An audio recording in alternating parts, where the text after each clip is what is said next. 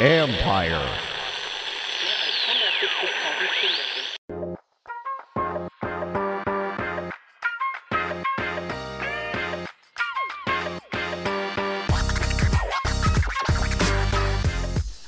Hello, welcome to another edition of Inside the Cap. I'm your host, Joel Corey. You can follow me on Twitter at Corey Joel, that's CORRYJOEL, and you can also read my work at CBSSports.com and my regular column called An Agent's Take, mostly on NFL contracts and the salary cap. This episode we're going to address a couple of topics. One is Aaron Rodgers and his future with the Green Bay Packers. Also, take a look at Jalen Ramsey's contract situation. Let's turn our attention first to Aaron Rodgers, which was a topic that had been pretty much put in the rearview mirror after the draft was resurrected last week because of him doing an interview with Kyle Brandt for The Ringer on a podcast. Green Bay went 13-3 last year, made it to the NFC Championship game. Everyone expected the Packers, at least conventional wisdom was, the Packers would take a wide receiver in the first round because this is probably the deepest wide receiver draft in years. So towards the bottom of the first round, you're getting a guy that in most years might be a top 15 pick because it was that deep of a draft for receivers. Packers traded up to get the quarterback of the future, Jordan Love. Now, this is interesting for a couple of reasons. That, one, the Packers' only real addition wide receiver, Devin Funchess, has decided to opt out because of COVID-19.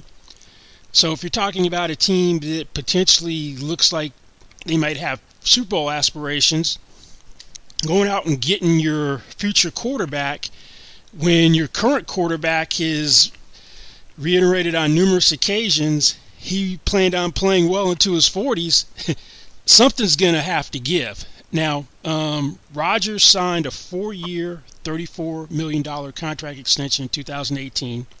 He had 2 years left on his contract. At $33.5 million per year, it made him the highest paid player in the league. So he's under contract through 2023. Now, Jordan Love, with his rookie deal, all draft pick deals are 4 years.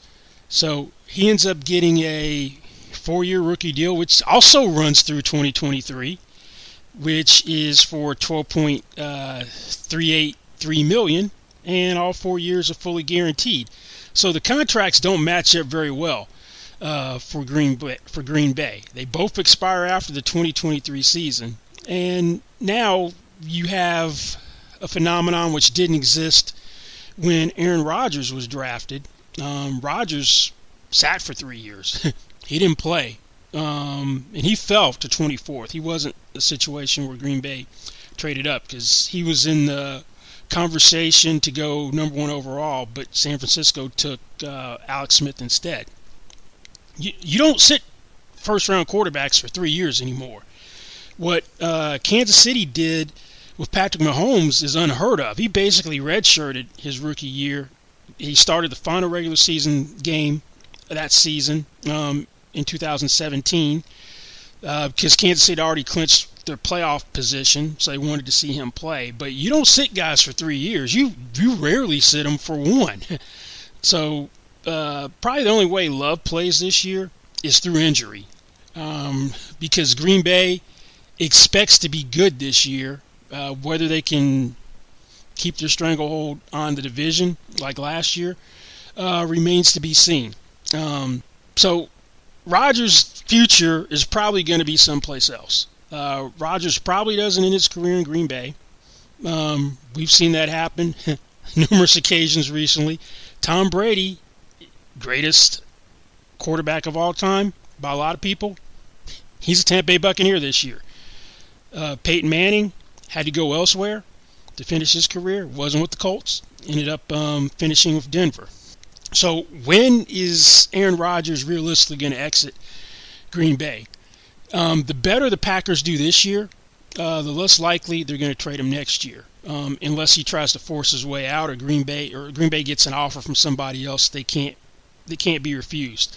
The way his contract is structured, he's got a $6.8 million third day of the league year roster bonus for 2021, which will be, I don't know, March 15th, 18th, 20th, whatever it is. So if they're going to trade him in 2021, they're probably going to do it before the roster bonus becomes due, because then that's an obligation for them cap-wise. Green Bay also didn't do themselves any favors for trading him next year by restructuring his contract towards the end of 2019 season in order to pick up cap room for this year, 2020. $14.26 million of Rodgers' $21.55 million salary for this year was converted to signing bonus. That gets prorated because they did it before the end of last season through 2019 through 23. He has had a cap number of just a little over $33 million initially. It dropped about $11.4 million to $21.642 million. And his 21 through 2023 cap numbers increased by $2.852 million. So that doesn't help from the trade standpoint, because they added more proration into the deal. So if they trade him, and when you trade someone, and at the timing they would have to trade him before the roster bonus, all the signing bonus and the restructure signing bonus proration hits the cap in 2021. So those future years, that becomes a cap charge, or what we call dead money, which is a salary cap charge for a player no longer on the roster. Now, because of the restructure, Rodgers has a cap number next year of $36.352 million. $36.352 million is the third highest cap number in the NFL. So if you trade Rodgers in time so you don't have to deal with having the $6.8 million roster bonus also on your cap, the Packers are going to have a $31.556 million cap charge on the deal, on their books, even though he's not there if they trade him. So you're picking up $4.796 million of cap space with a trade before the fifth day of the league year next year.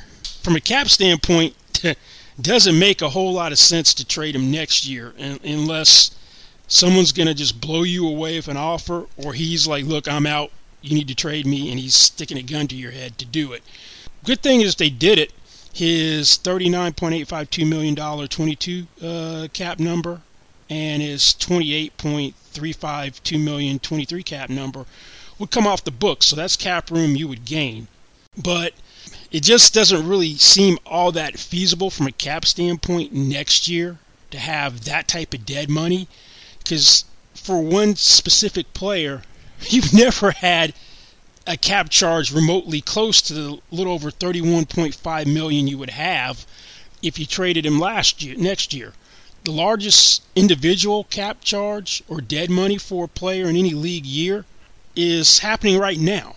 It's with the Rams. The Rams have a $21.8 million cap charge for trading Brandon Cooks to the Texans before the NFL draft in April. So it just doesn't make sense economically if you look at the picture cap-wise to trade Aaron Rodgers next year. Now, if they hadn't done the restructure and they'd found another way to get the $11.4 million of cap room instead of doing his restructure, yeah, it would have made more sense, because then you would have picked up $9.6 million of cap room and you would have had $23 million in dead money. The real year where I think Aaron Rodgers is going to get traded is 2022 for a couple of reasons. One, it's going to be better for him cap-wise. You get rid of his $39.852 million cap hit, which is also the third largest right now in the books for someone in 2022. You would pick up $22.468 million in cap room that way. There'd be $17.204 million in dead money. So that makes more sense from a salary cap standpoint. And you still have his $28.352 million 23 cap number, 2023 cap number, go to the new team. Off your books, so they pick up the rest. They don't get the whole cap number; they get the salary left for 2023. The thing is, with a first-round quarterback, knowing that 2023 is the final year of the 4 years. You have the fifth-year option. You kind of need to know in 2022 what you have with Jordan Love, because the time to exercise the option is after the third year. 2022 would be Jordan Love's third year. So would you pick up a fifth year for Jordan Love if Aaron Rodgers played through 2022? That'd be kind of hard to do, not knowing what you had with the guy, because the option year becomes guaranteed now under the new CBA when you pick it up. So you really need to have him play at least that 1 year, 2022. So come 2023, and you have from the end of the 2022 regular season until May 3rd in 2023. That's the window to exercise the fifth-year option, is after the third year. So you're going to have him play. You would think in 2022 to know whether you want to pick up the fifth-year option, unless there's some situation where he ends up playing enough in 2020 or 2021 where you would have an idea of what you have in Jordan Love from putting him on the field in actual real game action. Because you're not even getting a preseason this year to get a chance to look at him, to know, well, we can start him, play him a lot in the preseason and figure it out. You don't even have that luxury this year because there aren't any preseason games. Now, what would be left on Aaron Rodgers' contract at this point in time? He'd be 38 when you traded him. You'd have 2 years for $51 million, which for a starting quarterback would be pretty affordable. So that's averaging $25.5 million per year for 2022 and 2023. Now, to put that in perspective, Tom Brady, who's 43 now, just turned 43 earlier this week, signed a fully guaranteed 2-year, $50 million deal, which can max out at $59 million through incentives in free agency this year at the Bucs. So we're talking a 5-year age difference. What would be 2 years later, and you'd have $51 million left on the deal, which the new team would have to take on their books, versus Tom Brady now at $50 million. So Aaron Rodgers, unless Green Bay is super competitive, wins a Super Bowl this year, next year, or let's say they win a Super Bowl in 2021, it's going to be hard to trade him at that point in time. You probably want to run it back. But the interesting thing now to me is that Aaron Rodgers should have a lot more empathy for what Brett Favre was going through when he was drafted to replace Favre back in 2004. Favre was clamoring for more help so they could make another Super Bowl run. Didn't handle the whole quarterback having his heir apparent there better. So Favre's also going to be, Rodgers will be more sensitive to how Love feels, having been in those shoes. But there are also some differences in those two situations as well. That Favre every year had been talking about retiring, so it was his annual dance that everyone had gotten a little tired of. You're kind of hedging your bets from a guy who drops, but odds are Aaron Rodgers will not spend his entire career with one team, is going to have to finish it playing someplace else. Very rarely do you see an NFL player go start to finish with one team.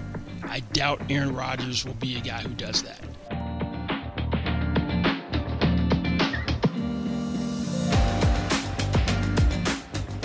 Okay, let's turn our attention to Jalen Ramsey. We're now seeing that NFL teams are starting to sign their core players to new contracts. Since there's some clarity on 2021, we now know that there is going to be a salary cap floor of $175 million next year. The cap's going to drop significantly, but at least we know what the floor is going to be, and you're not going to have a cap. It's like $130, $140 million. Jalen Ramsey, someone the Rams gave up 2 first-round picks and a 4th-round pick as last year's trading deadline was nearing to bring him into the fold. When you don't get a contract done and you give it that much compensation at the time of the trade, you hand the player a ton of leverage.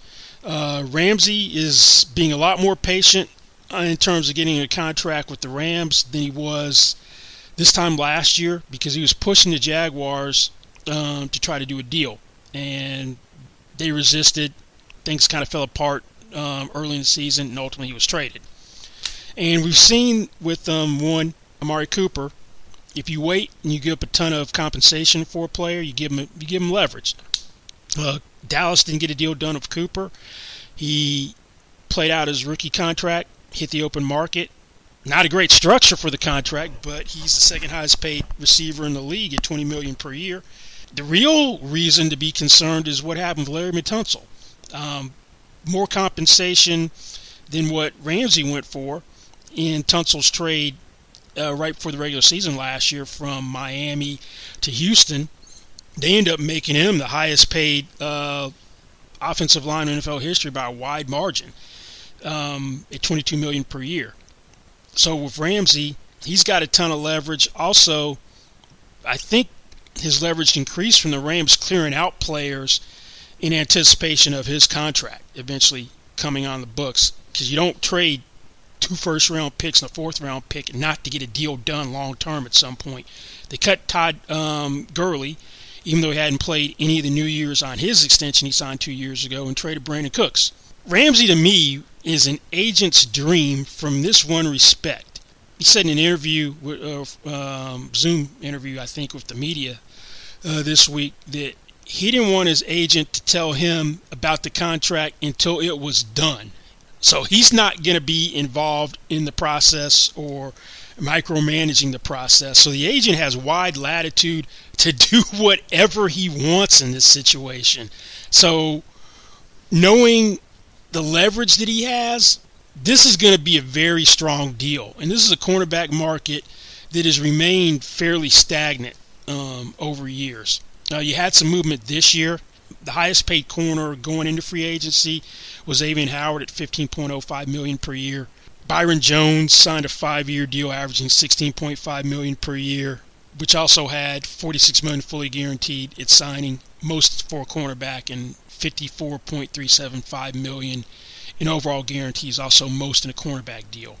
Then a couple days later, Darius Slay was traded from the Lions to the Eagles and signed a 3-year extension averaging just under $16.7 million per year.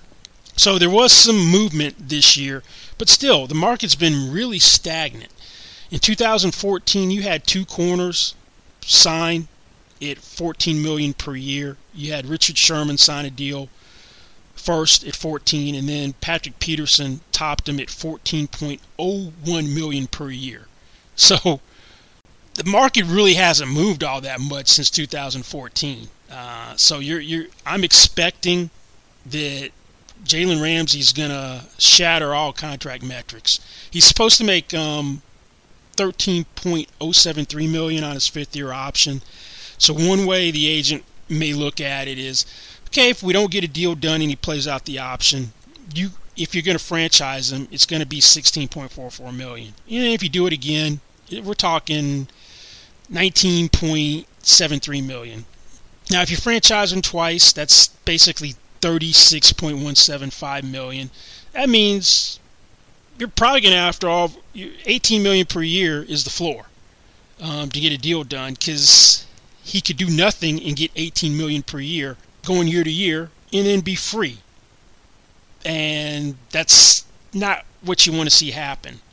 One thing I would do if I'm the agent, I'm going to be looking at how the cornerback market stacks up versus cap inflation. And if you look at what is the highest paid adjusted cornerback in the league, that would be Patrick Peterson's deal back in 2004 from 2014 that I was talking about, that averaged a little over $14 million per year. Now the cap is $198.2 million. Cap's gone up basically 49% since that time. So if you adjust that deal for how much the cap has gone up, then we're talking that Patrick Peterson's deal really averages a little under $20.9 million per year. So I'd be looking at that as the real benchmark for an average yearly salary. And to further support that, I might kind of look at what the relationship has been between the highest paid cornerback and the highest paid defensive player over whatever period of years made sense for me. We've seen that, Just this offseason, there have been two jumps in what the highest paid defensive player makes. It's gone from Khalil Mack at $23.5 million to Myles Garrett to $25 to now Joey Bosa at $27 million per year. If you've got a $27 million per year highest paid defensive player, then $20 million shouldn't be all that outlandish. Or I would advocate that I should at least be at $20 million per year for a cornerback.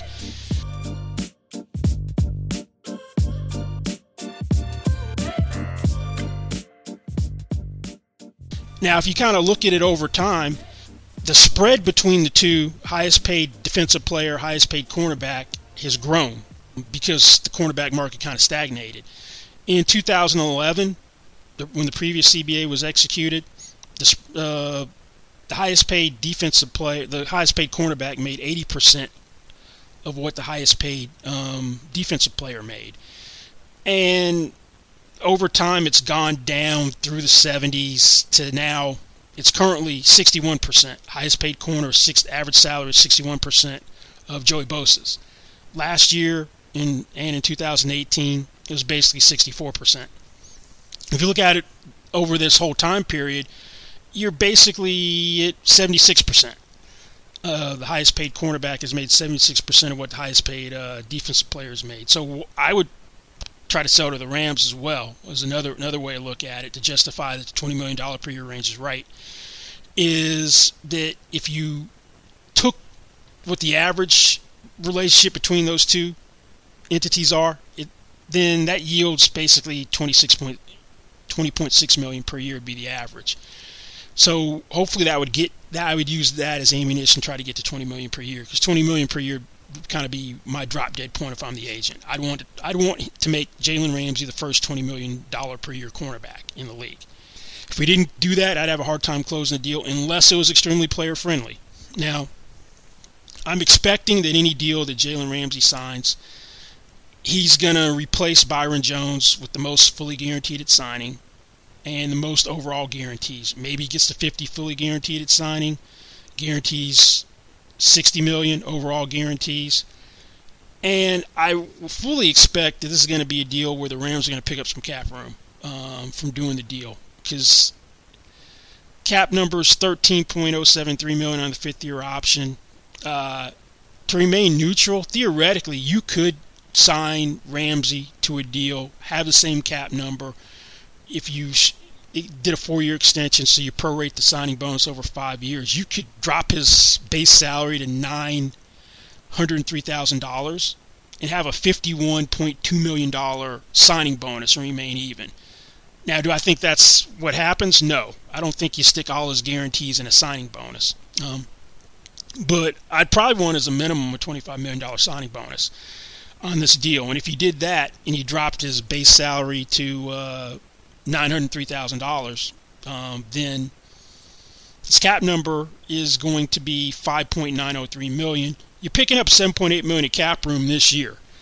I wouldn't be surprised if the signing bonus is minimum 20, 25 maybe. Who knows? It could get to 30. If you did the same type of structure with $30 million signing bonus, you're picking up $6.8 million in cap room for this year. So I expect the Rams to pick up significant cap room if they get Jalen Ramsey deal done. But this is one deal I expect to really move the market, cornerback market that has been stagnant for years. The Rams handed Jalen Ramsey so much leverage. Moral of the story, when you give up significant compensation for a player, get a deal done at the time of the trade, or you're handing him a hammer and you got any type of competent agent, unless the player says, give the team a discount, cut him some break, he's going to make you pay through the nose, and I expect that to be the case if and when Jalen Ramsey gets a contract done. Well, that's going to be it for this week. Thanks for listening. Don't forget, you can find me on Twitter. That's Corey Joel, CorryJoel, and also at CBSSports.com, my regular column and agents take. We'll be back next week with another episode. Goodbye.